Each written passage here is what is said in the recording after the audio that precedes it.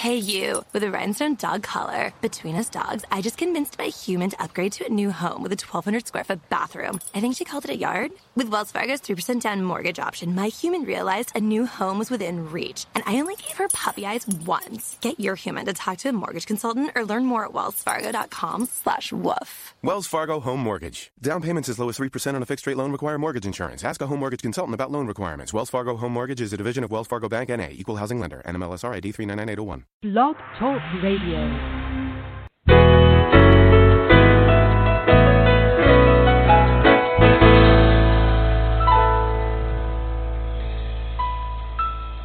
Good morning, everyone. This is Johnny Tan, author of From My Mama's Kitchen, Food for the Soul, Recipes for Living. Welcome to From My Mama's Kitchen Talk Radio Show. My guest for this morning is Dena Merriam. She is a partner and vice chairman of the Rebirth Company and the founder of Global Peace Initiative of Women.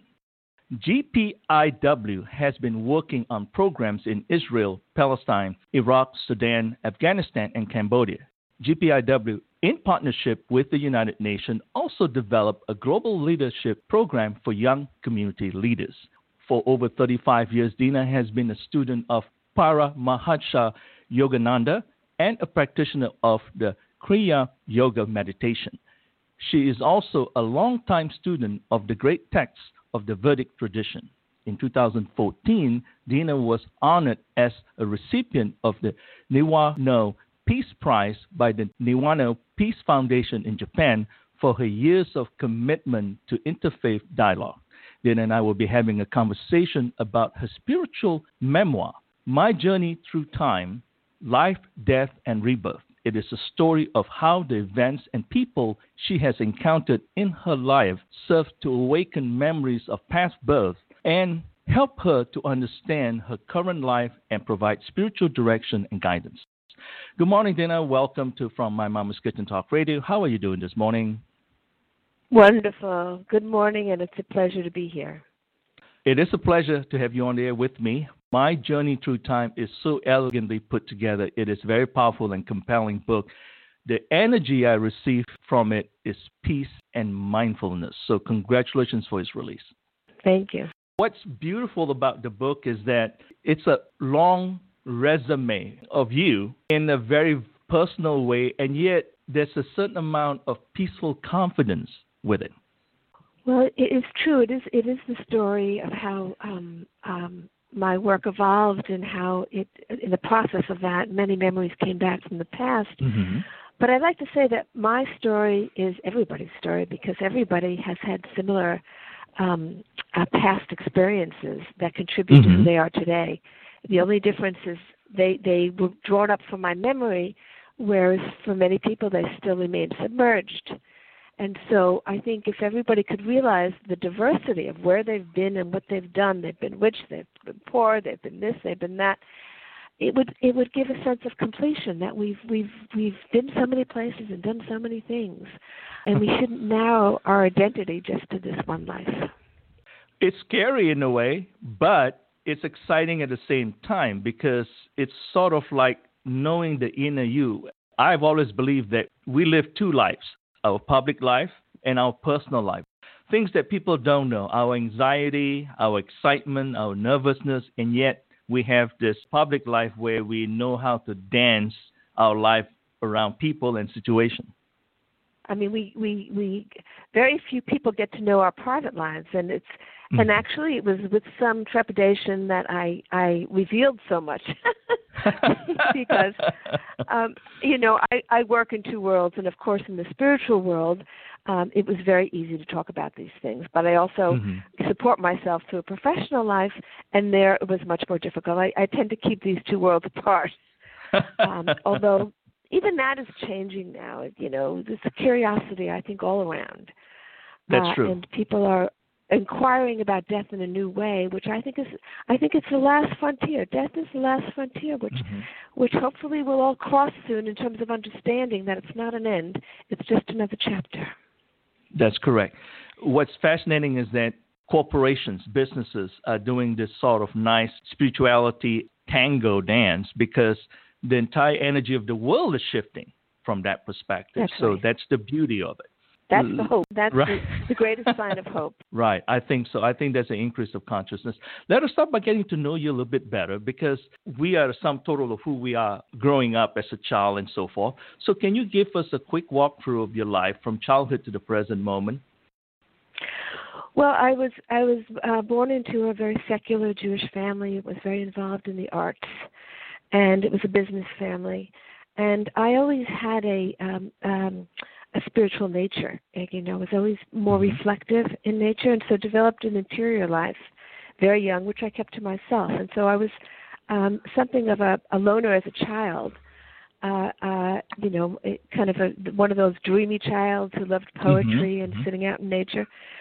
And I had glimpses of a previous birth, but I didn't understand them. And I've seen this with my own children. When they're very young, they carry with them traits from the past, and so you can get a sense of where they've come from. And I saw that in myself. But some of these traits stayed with me as I reached teenage years and began a serious inquiry into spirituality. And when I got to college, and it was early 70s when there was a lot of that going on here in this country, the influx of teachers from the East, from India, and began reading. And it began a serious practice of meditation when I was about 20. And after about 10 years of doing that, things began to happen to me. And, at first, I just took them, and, I had gotten divorced. I was raising my sons. I had to work in my family business. I had to keep myself grounded in life in order to keep it all together. And yet I began having these experiences, these past life recalls that were awakening emotions in me, because it was like being in the middle of a movie. And I would remember, scenes. And it was a real challenge to be able to keep that door open, because I didn't want to close it down, and still maintain my ability to function in the world, raising my kids, attending to their problems. And they were now, in their early teens, and, keeping my job and all of that. But it got easier as time went on. Do you have anyone else in your family that sort of have those traits? Like you were talking about, when you're growing up, you felt a little different, right? You enjoy being by yourself in a way, I would think. Moments of contemplation. It's a different feeling. The reason why I said that, because I'm sort of like that in a way, like I'd rather be by myself than being around tons of people. My father had an artistic nature. He went into the business world, but at heart he was an artist. And so he understood this quality about me, but he was an agnostic. And so the spiritual life, when I tried to kind of pull him along, so when I read, at the age of 20, my guru's book, Autobiography of a Yogi, by Paramahansa Yogananda, my guru had already passed, but he left a lot of writings. My father tried to read it too, but he couldn't get it.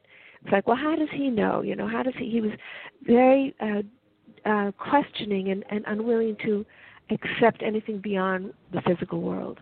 So while we had a deep connection, there was always a wall there, a limit, what I can discuss with him. I never discussed with anybody in my family these past life recalls. As a matter of fact, one of the hardest things, I had a few spiritual friends that I talked a little bit to, but basically I really couldn't speak to anybody about it because, what can I say? I find myself trapped in Nazi Germany,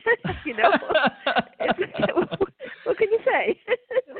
It's a generational and timely issue as well, depending on where you live. Of course, you are in the United States, then say perhaps in Asia, where it's a little bit more acceptable, I guess. Oh, you could talk about anything, Right. I mean, the whole range of spiritual experiences are very well accepted. In the West, it's a very limited, people don't value experience. It's doctrine over experience, whereas in the East, it's experience over doctrine. Never mind the doctrines. What's your experience? What I like in reading your book is that you mentioned about the fact that cultures or the two philosophies approach to spirituality and religion are the same in a way, because you're talking about the standard religion in terms of you have nothing but one life, that is right now. In all actuality, That's right. that's correct. And then at the same time, you have this wonderful mosaic. It's an evolution over a period of time, and that's Eastern philosophy where it's a process of refinement. So please tell us a little bit more about that. Well, the question is your identity. Do you identify with the personality or with the soul, the essence of who you are? Now, the personality, with all your traits and your likes and your dislikes and your, affinities for this person and that person and your talents, my experience as Dena is a one-shot deal. I'm Dena in this life, but when I die, I won't be Dena anymore. I'll have the memory of Dena, but I'll be moving on to somebody else. And so through meditation, through the process of any kind of spiritual practice, whatever it is, you begin to identify with the totality and not just with the one little narrow, this being that appears for 70, 80 years, 90 years maybe, is just one little speck in a whole long history. And your identity shifts, and you begin to identify with all the experiences of your head. And at the end of the book, I say, oh, well, I was this one, and I was that one, and I was that one. So who am I, really? All of it? Or none of them? Right. So true. How did your family react when you pursue spirituality? My family found it very threatening, actually, because even though they were secular, to them, if you have a spiritual nature, well, follow the tradition you were born in. Become an Orthodox Jewish person and follow the Sabbath and do all those things. Right. And that wasn't my calling at all. And when I began to meditate, it wasn't mainstream like it is today. So my mother thought I was joining a cult, or I'd go into a trance and fall out of the window. It was still we talk about meditation at that time, it was still considered as very strange, esoteric, and we don't know what this is going to do to her. Of course, now you have corporate CEOs meditating and trying to get their staff to meditate. It's a very different, and so that's wonderful. We see how things have changed in the last 20 years, 30 years. So true. Your first experience of meditation, do you experience that out-of-body experience, so to speak? What happens to me, and when people come to me and they say, well, if I start to meditate, will I have past life recall? And I say to them, everybody has a different experience. Some people have out-of-the-body experiences, which is not something that I experience very often. Some people see light. Some people go into different realms. What happens to me is these memories emerge. It's like I go into meditation and suddenly I'm remembering things from way in the past. So it puts me into a kind of like it flings open that curtain. So I think everybody there's no one experience that meditation brings. Some people just feel peaceful and calm. And that's kind of the first step, and for many, many years that's what it was for me. You just enter this very calm and peaceful state. You just put aside the worries that you're dealing with. And then you come out of it and you're in a much better position to deal with life's challenges because you've put things aside for a while and you have clarity of mind. I think those are the first results of meditation, and then other things come. And for me, it's been these past life recall rather than out-of-body experiences, or I've had some of those as well. Very interesting. The reason I asked that question is because you had brought up to the fact that your mom was concerned about you falling off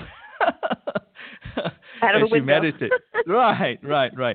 When I was young, we have a group of us that we were sort of Buddhist novice, so to speak. So we spend time meditating with the monk, and we actually have a Bodhi tree at the temple. So it's really cool in Malaysia. What was interesting was they say some people you can't let yourself go kind of thing. And so I'm one of those guys. But then at the same time, I have a friend that totally he's off in La La Land. I know people like that, yeah. Yeah, and the monk had to wake him up because it's like, if you go too far out, I guess, you can't come back. And just imagine if somebody were to destroy your body, technically speaking, you got nothing to come back to. And that sort of scared me in a way. You need it. I think having a guide is very important. I mean, people learn meditation from somebody. I mean, it's not like, I don't believe you could just pick it up on the Internet. There are guides. And I think that guides, I mean, there are definitely ways where you can get off balance mentally, Mm-hmm. you can just go off into the deep end. Like I'm very cautious about this whole thing of past life recall, because there are people who come and say, "Oh, well, I was Mary Queen of Scots," but there are hundreds of people who say they were Mary Queen. So I actually in the beginning was something like a detective, and was checking out things that I had seen. I saw things that I didn't know, and I would check out to see if those places were real, if that university really existed, if this situation. I even went, when I was in this detective stage, of going to a city in Europe, Prague it was, where I had seen my something and found the place that I had seen. So I didn't just accept everything automatically. I had to verify it, because I'm aware that, these things, the mind can be tricky. The mind can play lots of games with you. You brought up a very interesting thing also, because you were trying to validate what you have thought about that came into mind from that perspective. So that brings me to karma. You talk a lot about karma. What is karma? Yeah. So karma is the law of cause and effect. Every action has a reaction. I mean, this is a law of physics. We know this in the physical world, that every action has a reaction. It works in the world of thought as well. Everything we think or do has some return to it. It may not show up in the immediate future. It may show up further down the road. But what was so interesting to me about when I put it all together, and that's the reason I started recording these memories, is I wanted to understand how this law of cause and effect works, and how it moves, how it helps determine your future. And of course, after going through this process of seeing how one life leads to the next, it was a natural, so initially I saw that my previous birth had been in Russia, and I said to myself, why Russia? Why was I born there? Of course, then I looked back at my early life and realized my love for Russian ballet and my love for Russian literature and how immersed I was in Russian culture as a child. But I still didn't understand why. And then I had to go back to the previous life to see how I had met somebody from Russia and fallen in love with someone from Russia, but never followed him there, and saw the reason that I was subject. So, and then I went back several lives and saw how one led to another, and it was mind-blowing, really, to see this incredible pattern that developed, how we actually unconsciously determine our future. Right. It all makes sense when you look back, look over, and see, wow, that's why that whole thing took place. And there came a point when I began to really think about the future. What do I want to create for myself? And this is, where the teachings come in, and how to live more mindfully and consciously, so that we consciously create our future, not unconsciously, acting and thinking without realizing the impact it's going to have and the return that we're going to bring to ourselves. So true. So karma often, it works, it comes back to us when the conditions are right. So, I mean, I have seen it happen in one lifetime. I had a friend, a couple friend, I was still married at the time, and the wife, who was my dearest friend, ran off with her husband's best friend, and he was devastated. 20 years later, she married this best friend, and 20 years later, that man ran off with her best friend, and she was devastated. And she said, oh, my God, now I see what I did to my first husband, the hurt that I caused him. So I thought to myself, that is a rare example of seeing karma come back within a span of 20 years. Most often, it happens way into the future, and you say, well, why did this happen to me? Because you can't remember the cause. Right. But when you can see the cause, you say, aha, okay, I did that, and now it's being done to me. So, in a way, that's paying off your karmic debt. Is that correct? Yes, that's right. You're paying off your karmic debt. Everything has to even itself out in the end. And there's individual karma, and there's collective karma, and there's national karma. And it has to work itself out. I mean, nothing just kind of flies off into space and doesn't return. Every ball you throw up comes back down. What you're talking about is strictly in the sense that it don't have to be in this lifetime, because it's a sum total of technically our soul existence from lifetimes to lifetime, and that's how the debts have been paid or accumulated in some ways. Right. Very interesting. The other important thing to that was a great teaching for me is to realize that it's not a punishment, it's a teaching. So this law that's an effect of cause and effect, it's not to punish us. It's to help us awaken to just like we have to learn the physical laws. You learn that if you hit yourself, you're going to hurt yourself. If you bump into a door, you're going to get hurt. A child learns these physical laws, and we have to learn the spiritual laws as well so that we can function better. So true. That's very, very true. By the way, you're listening to From My Mama's Kitchen Talk Radio. Our podcasts are available on Apple's iTunes, Stitches Radio, Blueberry Podcasting, and TuneIn Radio. I'm Johnny Tan, your host, and my guest for this morning is Dena Merriam. She is a partner and vice chairman of the Rudder Finn Company and the founder of Global Peace Initiative of Women.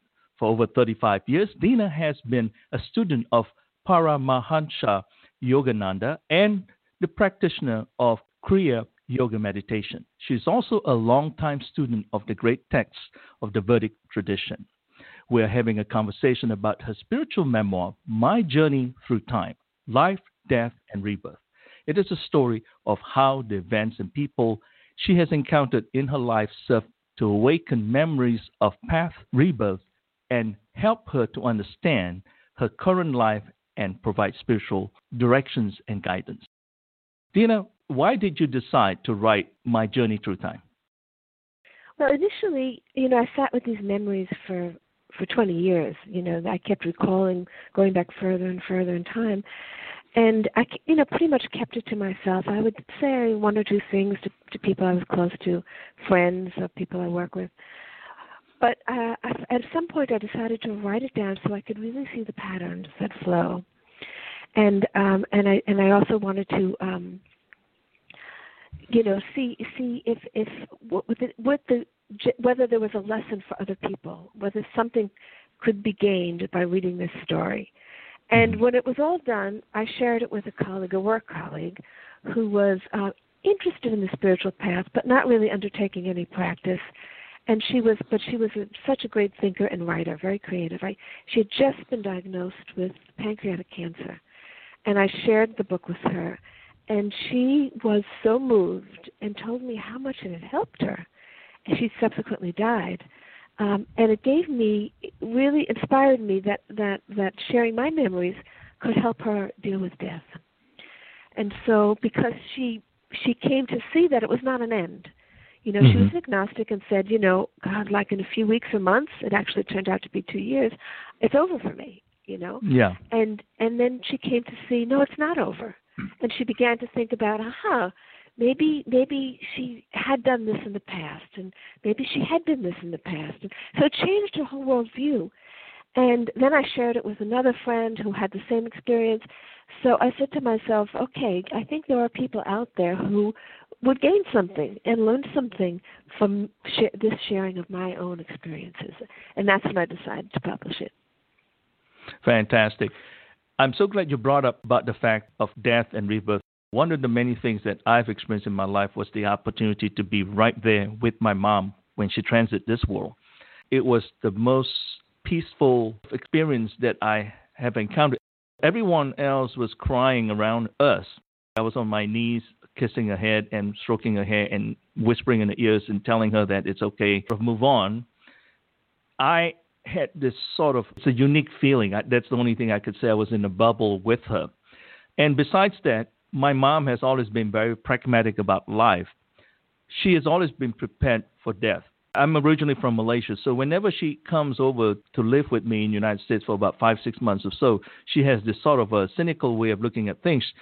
She has her death clothes with her. And she would tell me, okay, if anything happened to me, make sure that I have this clothes to wear.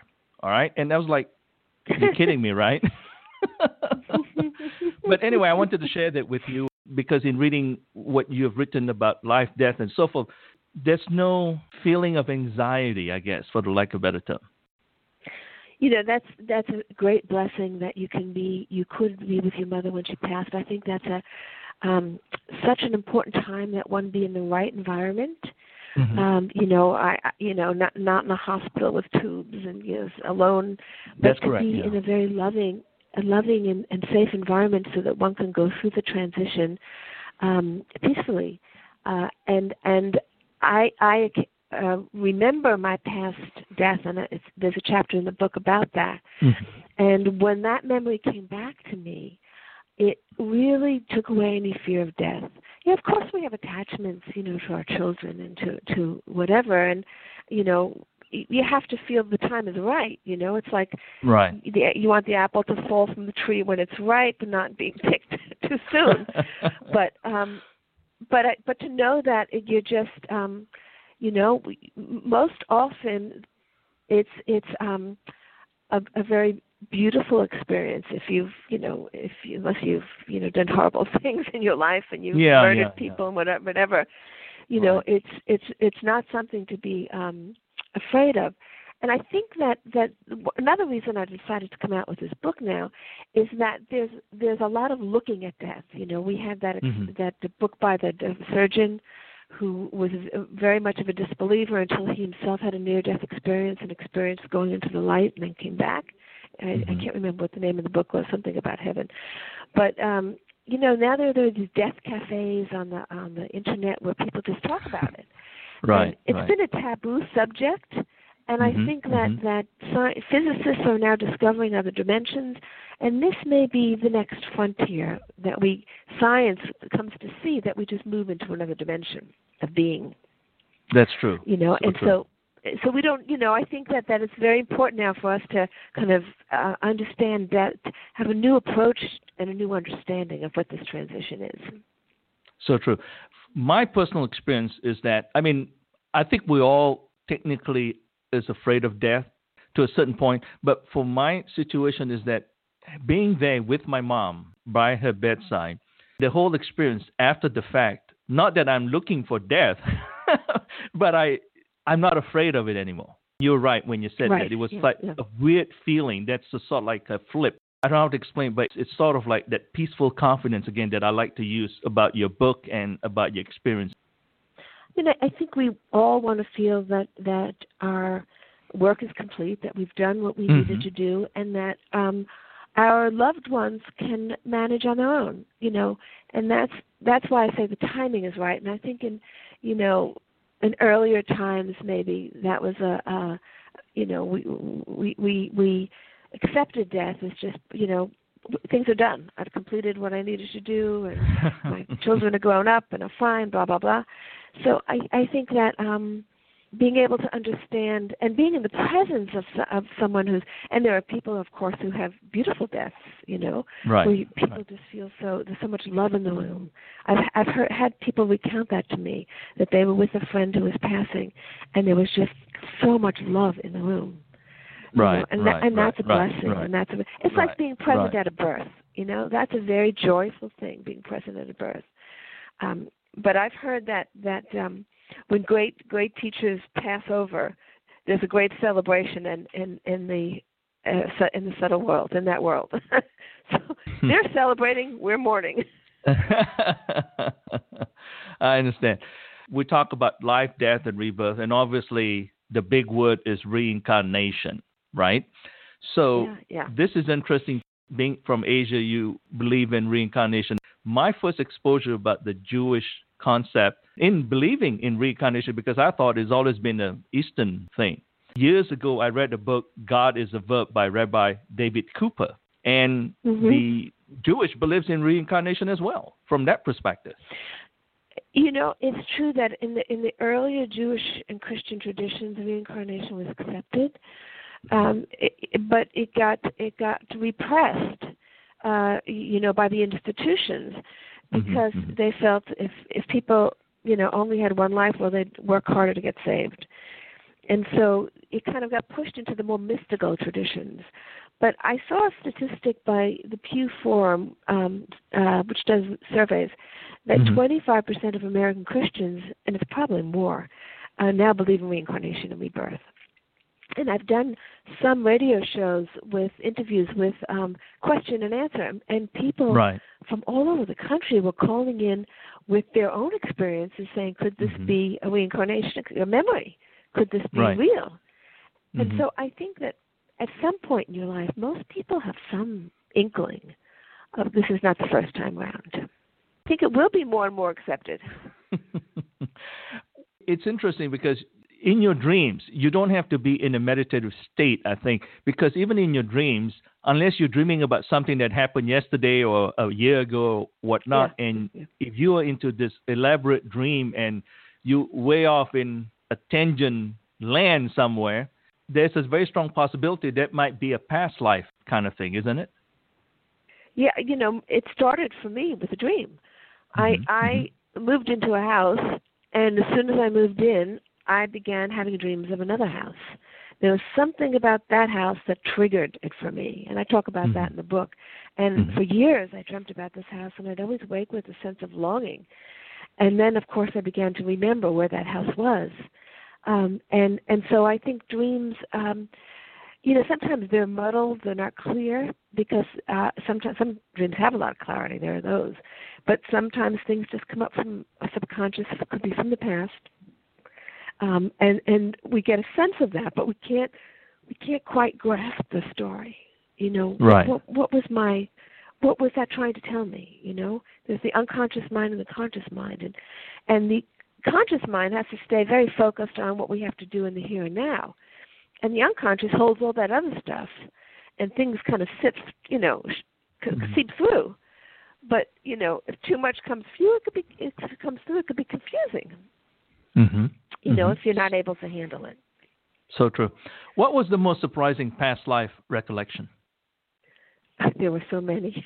I think I was surprised by everything I was surprised and I wasn't, but there were many, many things that surprised me, finding myself in Petersburg at the turn of the 20th century, say in Russia, finding myself in the pre-Civil War American South, and then in Africa. There were so many things that just surprised me, and when I took a closer look, it all made sense. But I just didn't expect the diversity of experiences, that I would be poor, rich, different cultures, that there would be so many different contexts and experiences. That just surprised me, really surprised me. In one of your stories, you talked about the loss of your son to slavery, and that sort of explained why you were born in the South.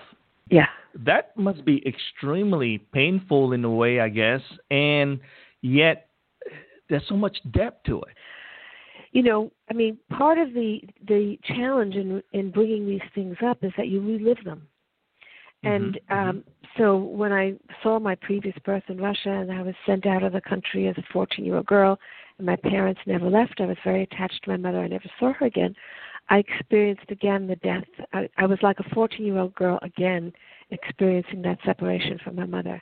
And then I saw myself in the American South, and witnessed the lynching of an African boy, and I again experienced the horror of that.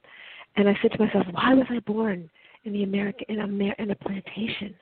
And then I went back further and saw myself in Africa with this beloved son in a slave raid being captured. I was, of course, killed at that time. And I realized that's what drew me to America in search of that son. And so I saw that love transcends one life, and that we carry our love for individuals from life to life. And we meet people again in different circumstances, and of course we don't recognize them, but something inside knows that this person is very dear to us, an immediate attraction is an indication of something. And one of the most important lessons from this is the power of love. Love leads us to the ones that we lose again and again. And that was very comforting for me to realize that. We find, and I've recognized a number of people in my life from earlier times. And of course, there are a lot of people that I can't identify, and so the story's not over. The story didn't end with that book. It's an ongoing story. More and more continues to come up, and I'm working on a sequel. But that was very traumatic, knowing that son was taken and put on a slave boat, all alone, and sent off to work at a plantation. Yeah, and I have to tell you an experience. In my current life, I do a lot of peace work.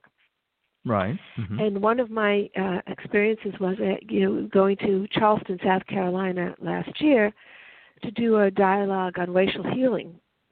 And one of the young black men invited us to a ceremony that they were doing, the annual ceremony, to give remembrance for the Africans who died in the journey over. And he invited us to participate. And as I was standing there throwing flowers into the ocean, suddenly the image of that son came up to me. And it was like I could do a ceremony for him that I had never been able to do. And later, one of the people in our delegation, it was a young white man, said, that was very personal to the African American community. I don't think we should have been there. We didn't belong there. And I said, I disagree. I said, of course, he didn't know I had these memories. I said, that was very meaningful for me. It completed something for me. And so these are the ways that we get to bring our past into our present. And the reason why I caution people about digging too much is we discover these painful experiences. Of course, there are many joyful experiences, loved ones that we had and teachers. But, we've all had, just like we all have painful experiences in this life, each life brings its pain and its joy. You have to be prepared for that when you go digging. Very interesting. Now, is there a pattern, a consistency that weaves together one's various lives, or is it more just of an arbitrary process, so to speak? A little snapshot of here, a little snapshot of that. I like to think that there is a process of soul refinement. There is totally a process of soul refinement and also themes. So I found myself, I started working on this interfaith and peace work really by accident. It wasn't that I came in and said, this is what I want to do with my life. I backed into it, so to speak. And when I looked back, I saw that this theme had run through my life for centuries now. In many, many situations, when I was in Japan, trying to create peace between the warring clans, and then I had a birth in India and trying to create dialogue between the Muslims and Hindus. So it was a theme that has woven through many, many lives for me. Also, the women's theme has been a constant one for me in seeking to my own confidence in myself as a woman, and the ability for women to come forward and take leadership. That's been a theme that's been with me for many lifetimes.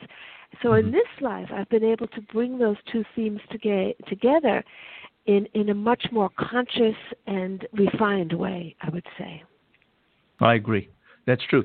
To kind of put it in a simple context, in reading your book, this is what I get. It's like, I didn't realize this is my natural tendency of have that take charge attitude. That means at some point in time, in past lives, you were a leader, that sort of a natural born leader.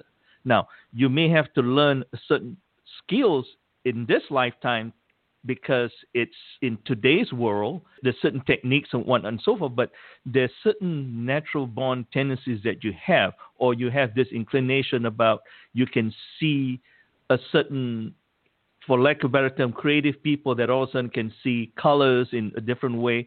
That means that is something from a previous life, so to speak, isn't it? Yeah, I think if we identify skills within ourselves, skills and passions, we have to know that those have been with us for a while now. We've been honing those skills for a while.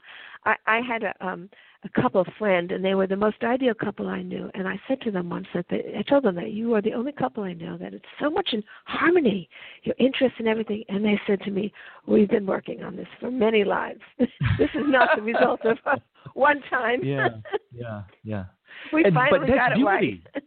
That is beauty, though, because you can feel that energy, even when right now when you were just sharing that thought with me, there's that peacefulness of like, yeah. You know what I'm talking about? It's a very, it's sort of a different feeling. It's amazing. Yeah.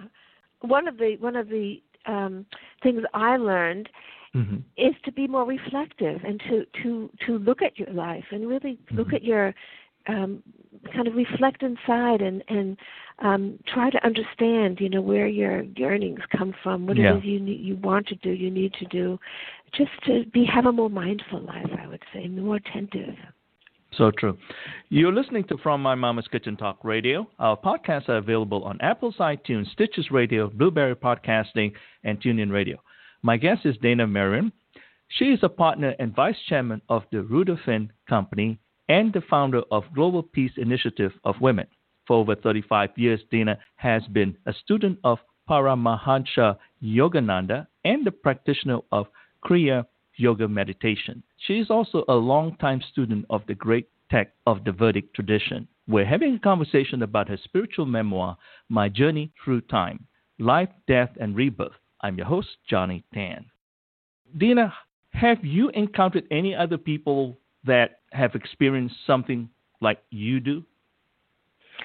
I've experienced a number of people who have said to me, I know I've had a life in China, or I know I've done this and I know I've done that, but they haven't shared with me that they are aware of real details, and I've had glimpses of other births as well, but I haven't.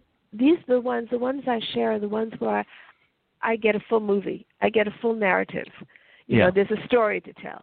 And sometimes there are quite a few people who have, glimpses. I know I was there. I know I remember, I was a Buddhist monk here or there, and blah, blah, blah. They know certain things. But I think what's unusual is to get the full narrative, so it's a whole story. Right. With a beginning and an end. Right. So true. So the million-dollar question is, what life's lessons have you learned from past lives? Well, I think the most important lesson is as I was recording all this, I suddenly dawned on me that if all of these past causes have led to my conditions today, in other words, what I'm experiencing today as a result of the past, then it must be true that what I'm doing today is going to shape my future. Right. And so, what we should care about our future, right? I mean, we're going to find ourselves there. So, so how can I consciously create the future that I want for myself? I mean, I think, many of the inspirational teachers talk about your immediate future. Create the life you want. What is it you want to achieve in this life? I'm thinking more about our future post-death. Because we're going to be conscious then, and we're going to be living with the results of what we do in this life. So how can we do that? And I think that's the million-dollar question. What does that mean to shape your future? I think in terms of our life's work, we set certain goals for ourselves that we want to accomplish in this life. And then you come to a point in life where, what more do I want to do? What couldn't I do in this life that I still have a desire to do? I remember asking my father once. He had achieved great success in the business world, but he'd always wanted to be an artist, and he couldn't achieve that. I think that was from his past. And I said to him, what would you like to do if you got another chance around? And he said, I'd love to be a great musician. I would love to just to absorb myself. And I said, well, kind of set that desire for yourself. If that's what you want, right. You can create the causes for that to manifest. Right. That's interesting. Very, very interesting. What happened in between births?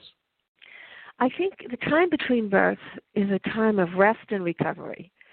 And we go through the life that we've just left. We try to come to terms and make peace with all whatever is left undone, and then we set the blueprint for the future. And to stay in that world, I mean, that's why people call it heaven, because yes, it's like a heaven world. I mean, it's a rest world. There are many, many different manifestations of this. It could be very beautiful. It could be troubled if you're a troubled person, depending on what you carry with you. But it's when people envision, in the Judeo-Christian tradition of going to heaven, oh yes, right. that's true, but it's not the end. You don't stay there. And you can stay there for 10 years, earth time, 50 years, earth time. There's no one equation for how long one rests in that time of you see people that, loved ones who have not yet come back. So I think that it's a time of bringing to completion one life and seeding the next. That's very interesting. Very, very interesting. How can reading this book contribute to the reader's journey? Well, even if one has no recollection of any past, I think one can live more mindfully, knowing that how you are today is going to shape even your future in this life. Nothing is imposed on us by some arbitrary judge. We are in charge of we are the captains of our ship, so to speak. We shape our future, just like we have shaped our present.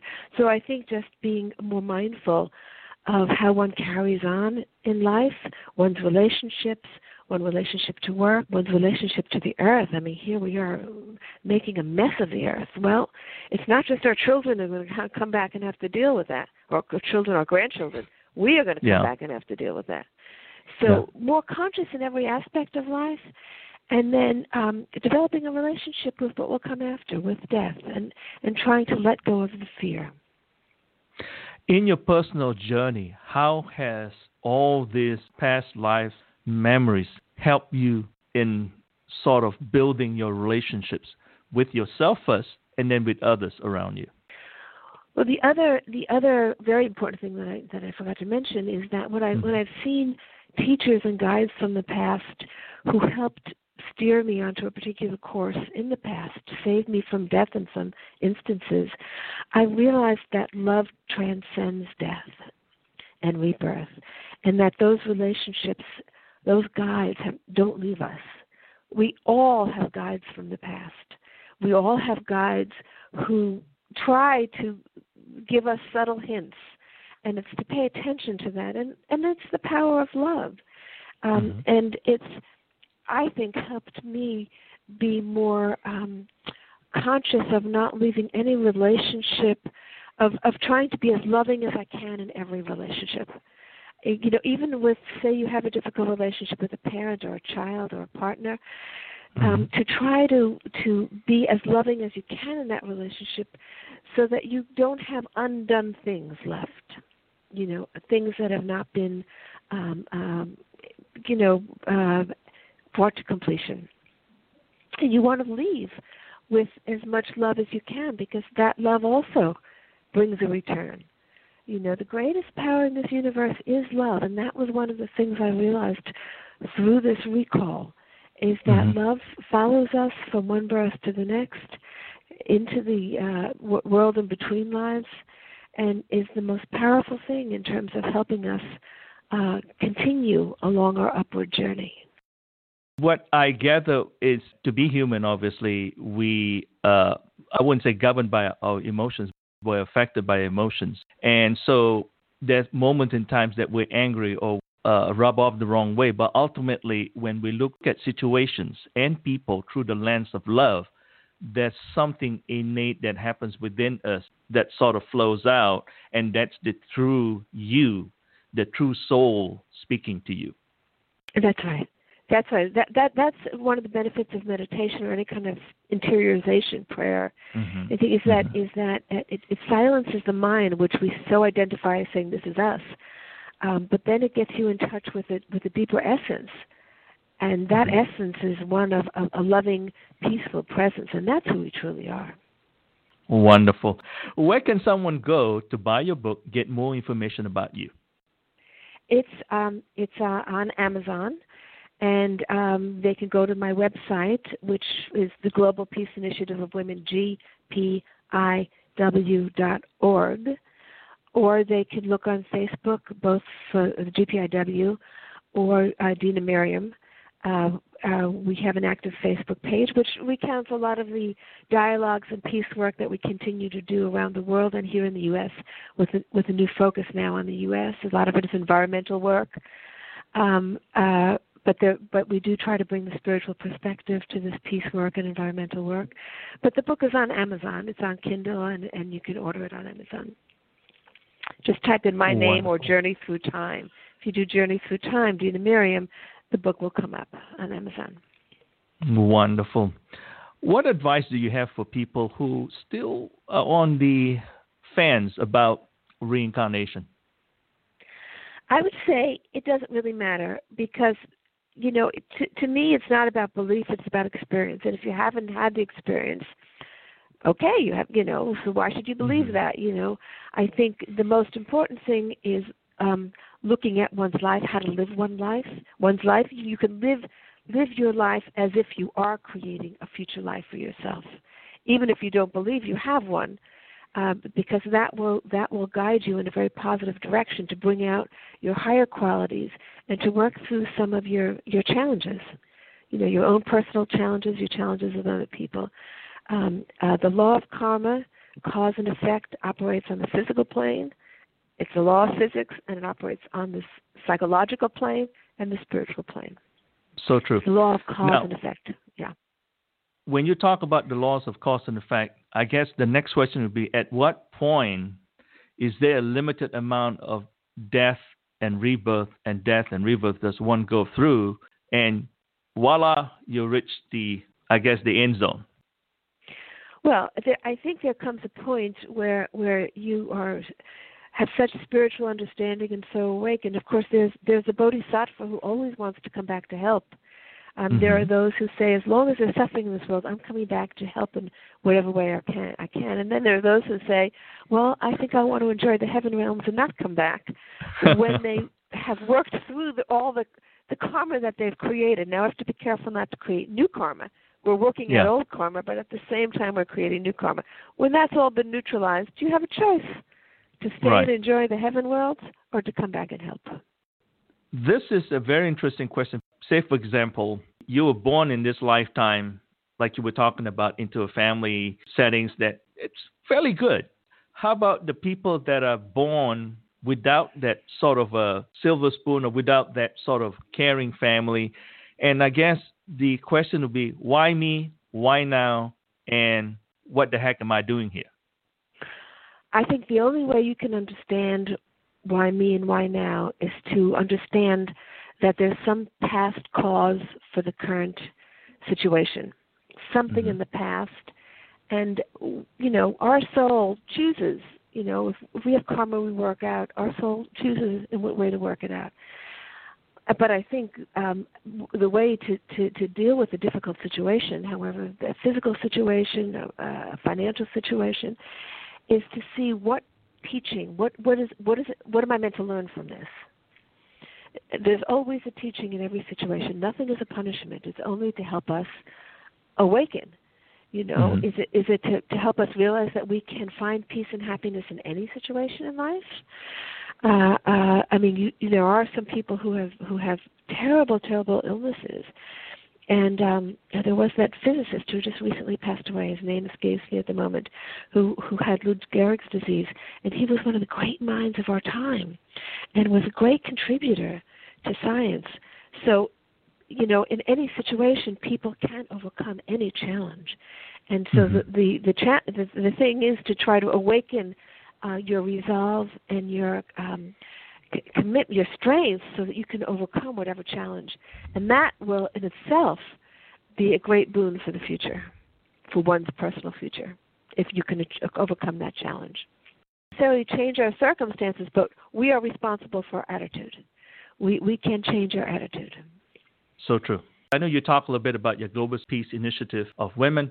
Are there any other things that relates to that you would like us to know about?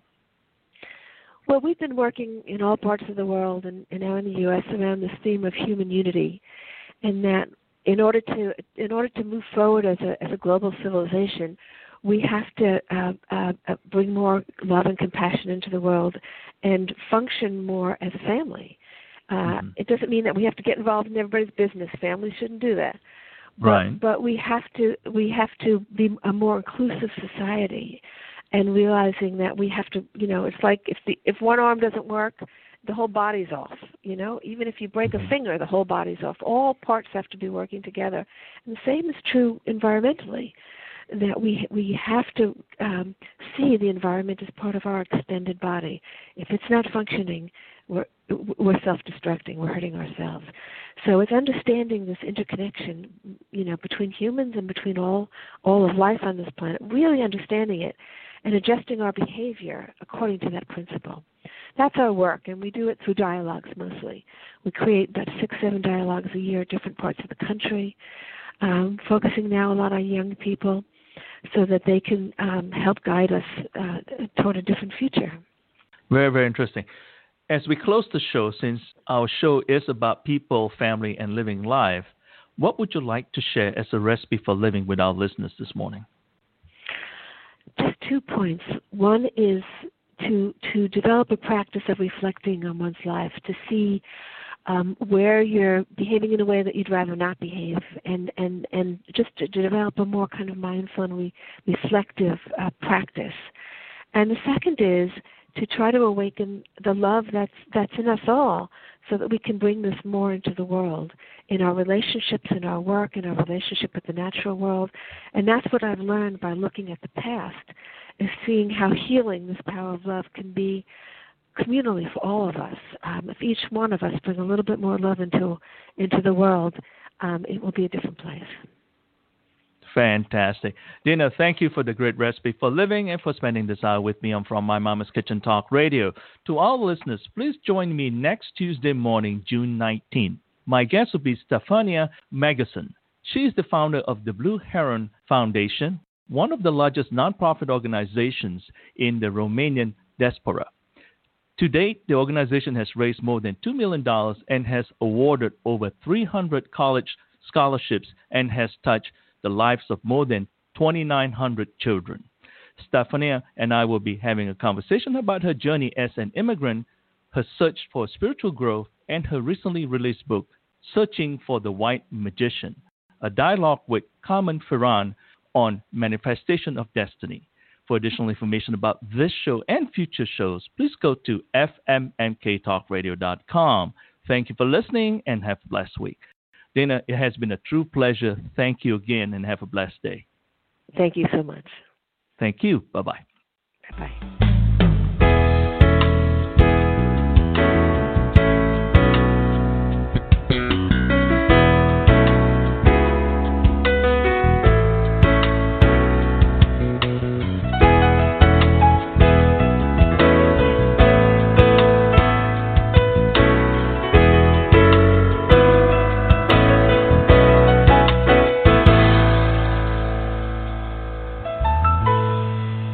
Respect. It's more than a word. It's an underlying principle of success and humanity. In the U.S. Army, respect is one of our foundation values. It's the reason we can overcome every obstacle and defeat every foe. So if you're interested in joining a team where respect is earned every day, consider joining our team.